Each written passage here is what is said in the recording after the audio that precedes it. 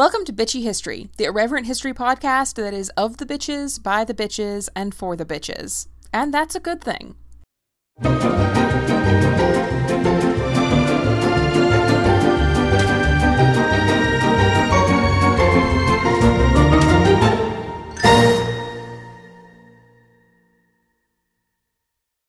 Here we are at episode 5 of the second season, and I'm not going to apologize for missing a week. I had to put up peel and stick wallpaper at my parents' new office, and let me tell you, I will never do that again. Peel and stick makes it sound fun and easy, like a sticker. I nearly lost my mind and set fire to the entire mural. After that, I was useless for at least 2 days and refused to mess with recording anything. As I've mentioned before, the whole ethos of this podcast took a decided shift at the start of the season. I decided to focus the show on something that truly fits the title, women's history. There's a long history of oppressed groups reclaiming the slurs aimed at them, the LGBTQ+ community and the word queer, for instance. I happily use the term to describe myself, but I know that some older members of the community still have mixed feelings about the word. And the word bitch is another slur that's being reclaimed by an oppressed group, this time women. Back in 2020, I read an article by Jennifer Fitta titled Reclaiming the Power of the Word Bitch, and while it didn't really say anything I hadn't thought before, because I'd already become well accustomed to the idea that women get called a bitch when they're asserting power, having a strong opinion, or refusing to give in to a man's demands, but I really liked the way that she redefined the word in this article. Bitch, noun, a powerful woman who stands firm in her position despite adversity and opposition. Bitch, verb, to express power or strength in one's position. So for me, being a bitch is a power move. Being called a bitch by the kind of men that use that sort of language against women means I've done something right. Or as someone on Tumblr once put it, if I've learned anything from video games, it's that when you meet enemies, it means you're going in the right direction. And that's kind of the whole ethos of Bitchy History, to stand up, stand firm, and speak truth about history, whether that history is popular or not. And there's a lot of history that isn't popular these days. So at first, the bitch in Bitchy History was just me. But over the past year, I've found that women's history is a passion that I want to explore more, even more than I have in the women's history course that I teach at university. The podcast listeners who know me personally have become well acquainted with my rants about women's history, gender studies, and sexism. Several of them also got press-ganged into reading over a PhD proposal of mine on exactly these issues. And honestly, the connection between bitch and the oppressive treatment of women historically just made it obvious that I should shift the main purpose of this podcast to something that specifically dealt with the history of women. But what is women's history, and why do we study it? I always start my women's history class off with a meme of a smug-looking white boy asking, why women's history? Why don't we have men's history? Mostly because I think it's funny, but also because it raises the very important point of why we even have a women's history class. And like I do with my college kids, I think I'll start there. In fact, most of this episode is ripped directly from my introductory lecture. Hey, work smarter, not harder, right? I already did this once, might as well repurpose it. So the first thing to really address, I think, is why there is a need for a topic like women's history at all. After all, history is history. It all happened in the past, and shouldn't a history class be enough to cover it all? We already split it up into European history, and American history, and Asian history. Isn't that enough? Well, no, actually it's not. Traditional approaches to teaching history have, for much of the history of academia, tended to focus on the very male-dominated histories of politics, religion, and war. That doesn't mean that women didn't play an important part in those histories, but their voice has usually been lost in the telling of those histories, either because men took credit for their contributions, their records were not considered important enough to preserve, or, and this is the most frustrating of the problems, the records are moldering away in an archive, untouched and unexplored by historians because women's history has been seen as unimportant by what has been largely a boys' club of historians. In recent years, we are seeing a major flip in that, though, by the way, with a much larger number of degrees in history being awarded to women than they have been in the past. I look forward to the future where my field will be dominated by women. Let's try a girls' club of historians for once, maybe. Just a thought. But back to my point. Take a look at the bestsellers in the genre of historical nonfiction. I almost guarantee that at least 75% of them, at minimum, will focus on war or the great men of history. The best-selling history books on Amazon for December of 2022 were 90% books related to World War II because apparently... All of our dads are cramming for some World War II quiz show.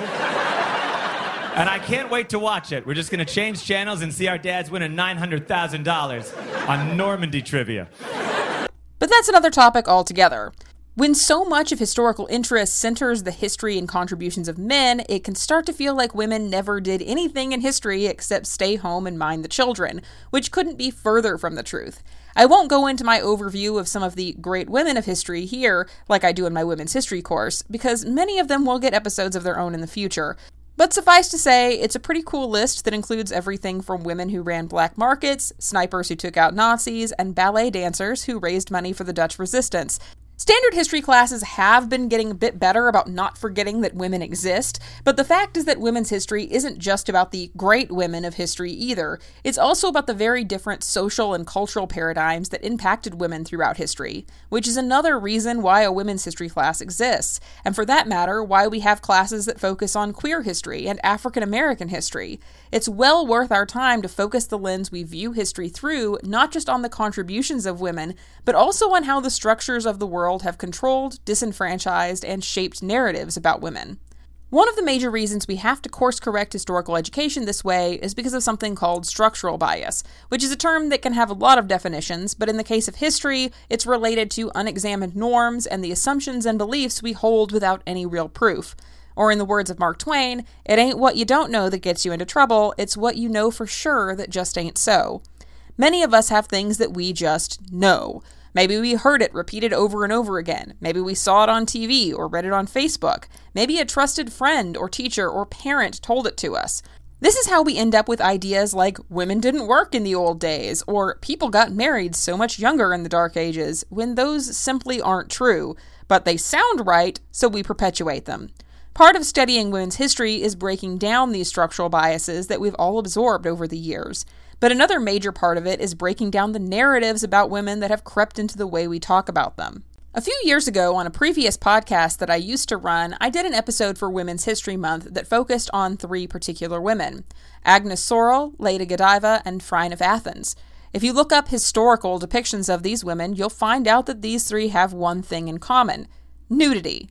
At the time I did the podcast, Agnes Sorel was the focus of a particular meme that was going around on the internet, which juxtaposed the oft-repeated and entirely false idea that women in the past were more modest with the fact that Agnes Sorel in the 15th century had a favorite boob and got her dressmakers to make dresses that left that boob uncovered. An amusing meme, to be sure, and one that had the right idea, debunking that stupid idea about the modesty of the past, but very poor execution. Because A, the idea that she had her dresses tailored to expose her favorite breast is likely not accurate. At least I can't find any source for the claim. And B, the least interesting thing about Sorel was her propensity for showing off the goods. This was France, after all. That wasn't the cultural no-no we think it was at the time. Agnes was the 15th century mistress to King Charles VII of France. She posed for the painting The Virgin Child Surrounded by Angels by painter Jean Fouquet, which utilized the very popular nursing Madonna motif of the era. Hey, I'm not saying she didn't show off the goods, just that she didn't have her dresses tailored to do it. Also, the painting isn't sexual, don't make it weird. She gave birth to 4 of King Charles's children and died at the age of 28. In 2005, research began to indicate that rather than dying of dysentery, as was the original belief, she was possibly murdered. A French forensic scientist suggested in 2005 that Agnes died of mercury poisoning. If she was murdered, why? Well, it might have something to do with the fact that her role in court had provoked some anger at the time. As a young woman with no political experience, she was advising and swaying the king on matters of state, which wouldn't have made his formal advisors, men, very happy generally. Both Lady Godiva and Phryne of Athens have similar sources of fame to Agnes. Lady Godiva isn't famous for being a wealthy landowner in her own right and patron of religious houses like the Benedictine Abbey of St. Mary in Coventry. No, she's popularly remembered only in the context of her asshole husband, Earl Leofric, and her nude ride through Coventry to get him to lower the burdensome taxes he'd placed on the people.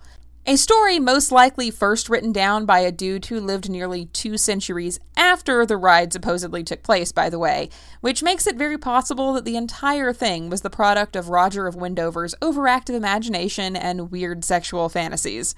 Phryne of Athens was an accomplished woman, a courtesan, which meant that in comparison to most women in Athens, she lived a life of freedom. She was educated. She could argue philosophy and art with men. She was incredibly wealthy. So wealthy, in fact, that legend says that she once offered to pay for the reconstruction of the walls of Thebes after they were destroyed by Alexander the Great. But what she's most remembered for in history isn't any of that. In fact, it's a likely apocryphal story, just like Godiva and Agnes, that she's remembered for. The story goes that she was the model for a statue of Aphrodite sculpted by Praxiteles, which is likely how she ended up in court with a charge of impiety for daring to be the model for a statue of a goddess.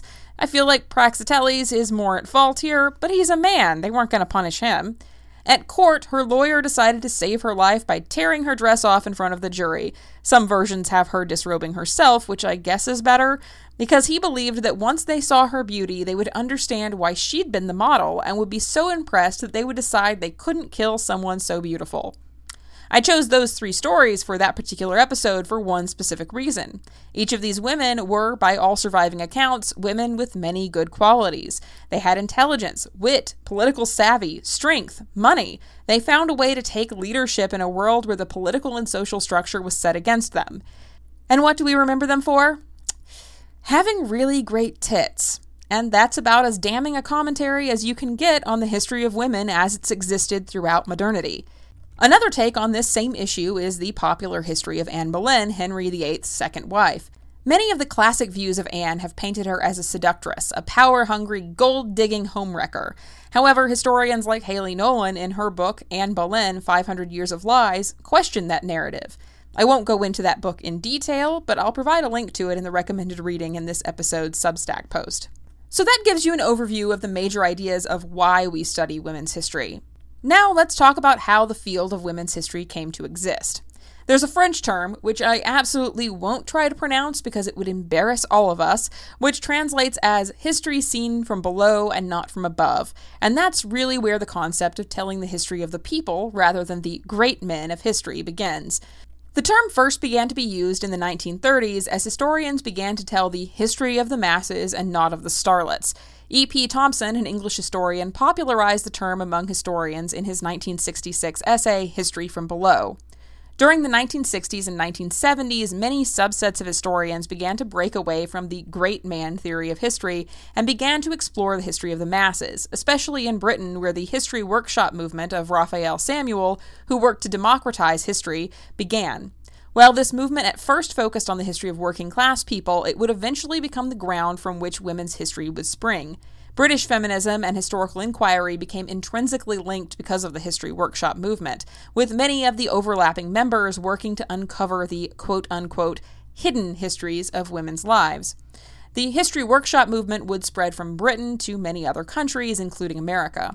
During the 1960s, the second wave of the feminist movement was just beginning to really gain steam here in the United States. Betty Friedan's Feminine Mystique is published in 1963, a direct response to a book I've mentioned before on the show, Modern Woman, The Lost Sex, and Gloria Steinem founds the Women's Action Alliance in 1971. Feminism is growing as a movement, and historians who are researching women's history are beginning to outline a project to restore women to the history of the world. This initially starts out with historians combating the great man theory of history with the obvious corollary, the great woman theory of history. Historians begin to work on writing the history of the major female actors who played critical roles in history. Joan of Arc, Eleanor of Aquitaine, Sylvia Pankhurst, those sorts of women who are the counterparts to the men who have dominated the historical narrative for so long. Of course, eventually historians began to realize the inherent flaw in this as well. The great man theory of history is a horrible one. So too is the great woman theory, though of course a necessary evil in the start of a new form of historical inquiry. It wasn't enough to study the actions of the female public figures in history. The private sphere was where most women had lived throughout history, and that needed to be considered as well, as did how events throughout history impacted and changed the lives of women specifically. This leads to a new interest in writing history related to the family structure, childbearing, and the history of birth control. The study of women's history also found that the political, public, and private spheres were more intertwined than anyone had previously thought. Women's history pays close attention to the ways that political controversies and state policies shaped women's intimate lives and how their actions in turn could stir up political controversy and drive policymaking. Historians began to realize that any number of events could be seen from an entirely new perspective when looking at them through the lens of how history affected women's lives. One example I use in my women's history class is that of the Cold War. Most textbook histories of the period revolve around the political, economic, philosophical, and military elements of the Cold War, which are all valid and critical issues. However, if we shift our position to look at the history of women during this period, we see a new narrative begin to form. Narratives like how the birth control pill impacted the lives of women in countries that were at the heart of the proxy wars between the USSR and the United States. The Cold War era influx of Western aid for family planning programs in these countries was driven in part by a fear that if these countries saw too much population growth, it would cause a destabilization of their economies, which might lead them to turn to communism. In America, the birth control pill also drastically changed women's lives. It decreased family size, increased participation of women in the workforce, and gave us an altered view of sex, which had major consequences for the shaping of American society in future decades. Women's use or non-use of birth control took on many social and political implications. While these processes aren't as easy to document as the chronology of the Cold War confrontations, for many they impact daily life as much, if not more, than the grandstanding of political leaders. And now I'd like to take some time to discuss one of the founders of the women's history movement here in the United States, Gerda Lerner. In 1963, while she was still studying at the New School for Social Research, she taught Great Women in American History, which is considered to be the first regular college course on women's history offered anywhere in America. Born in 1920 in Vienna, you can guess at some of the experiences she would have had as a young Jewish woman who did not move to the United States until 1939. But you don't have to imagine. You can read her autobiography, Fireweed, which she published in 2002. She didn't start her academic career until she was 38, and she earned both a BA and a PhD in only 6 years, an absolutely absurd timeline as anyone in academia can tell you. Gerda wrote her PhD dissertation about the white abolitionist Grimke sisters, children of South Carolina slaveholders who were stars of anti-slavery activism of their era, as well as early women's rights advocates. She would go on to play a key role in the development of women's history programs and curriculum at a number of universities, including Sarah Lawrence and the University of Wisconsin-Madison, which had the first PhD program in women's history. She was also co-founder of the Seminar on Women at Duke University and Columbia University. And here's a couple of my favorite clips from interviews with her. And for women, the looking back to the past has usually been painful, because what we would learn would be an absence. We would learn that women had not done this and they had not done that, and that essentially, according to the traditional view, women had contributed very little to the making of human society, and even less to the making of the intellectual product of Western civilization. Now, I knew that not to be the case. I knew that that was false. I've been working for 30 years in the field of women's history, and the fact is that women do have a history, that they have participated in making history, but that we have not, until very recently, recognized that. And that has created enormous problems for society as a whole, for both men and women. And that is one of the worst effects of this omission, that women have no heroines. I always cite as an example that the only heroine that women of my generation and up to my generation grew up with was Joan of Arc. And we all knew what end she came to. That's not a very desirable model. The effect on men has been very bad too, of the omission of women's history, because men have been given the impression that they're much more important in the world than they actually are. And that's not a good way to become a human being. It has fostered illusions of grandeur in every man that are unwarranted. If you can think as a man that everything great in the world and in civilization was created by men, then naturally you have to look down on women. And naturally you have to have different aspirations for your sons and for your daughters. And I don't think that's good for men either. I would definitely recommend picking up a few books by Lerner if you're interested in women's history as a field of history. I'll have links to a few of her books in the Substack for today's episode. Women's history has gone through a number of evolutions as a field, from the new social history of the 1960s, which arose from the civil rights activism of the era, to the more modern discussions of gender identity that have become part of the discussion since the 1990s, with contributions like Judith Butler's Gender Trouble, Feminism, and the Subversion of Identity in 1990. We act as if that being of a man or that being of a woman is actually an internal reality or something that's simply true about us, a fact about us. Actually, it's a phenomenon that's being produced all the time and reproduced all the time.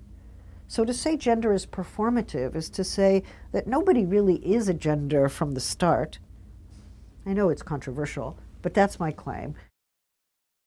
The field of history has come a long way in the last 60 years, but courses like women's history are still very much a necessity because the lives of women are still criminally underrepresented in historical dialogue. In a couple of months, I'll be having another historian on the show whose main focus is the history of ordinary women in France and the work she's done uncovering the records of those women's lives that have sat in archives waiting for someone to find them and use them. Because women have always been here and we weren't bystanders to history. There is still more to uncover when it comes to the history of women and how that history is still affecting our lives today, like why structural inequalities persist even in countries where legal equality has been reached, how women and gender more broadly have impacted foreign policy and government policy, how reproductive rights impact society and women's lives. Through these lenses, we can study history, but also fundamentally change our understanding of current events and the future. And that's what we need to do if we want the world to become a better place for all people to live in, not a regressive hellhole that only benefits straight white men.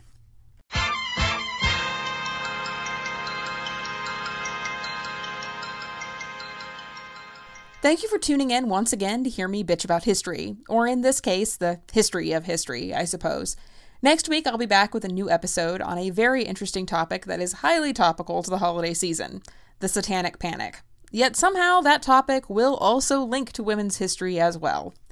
The podcast is growing and apparently gaining a reputation, or maybe I'm gaining a reputation. Either way, I'm hoping it's a good one and not a, oh my god, hide your daughters and wives before she infects them with feminism reputation. I mean, I will do that, but I'm hoping everyone agrees that that's a good thing. I'm hard at work on a series about the witch trials that I'm trying to get out before Halloween, though my schedule has been hellish and there's definitely some possibility that I won't make that deadline, just so you know. Have a great week, and I'll see you next Monday.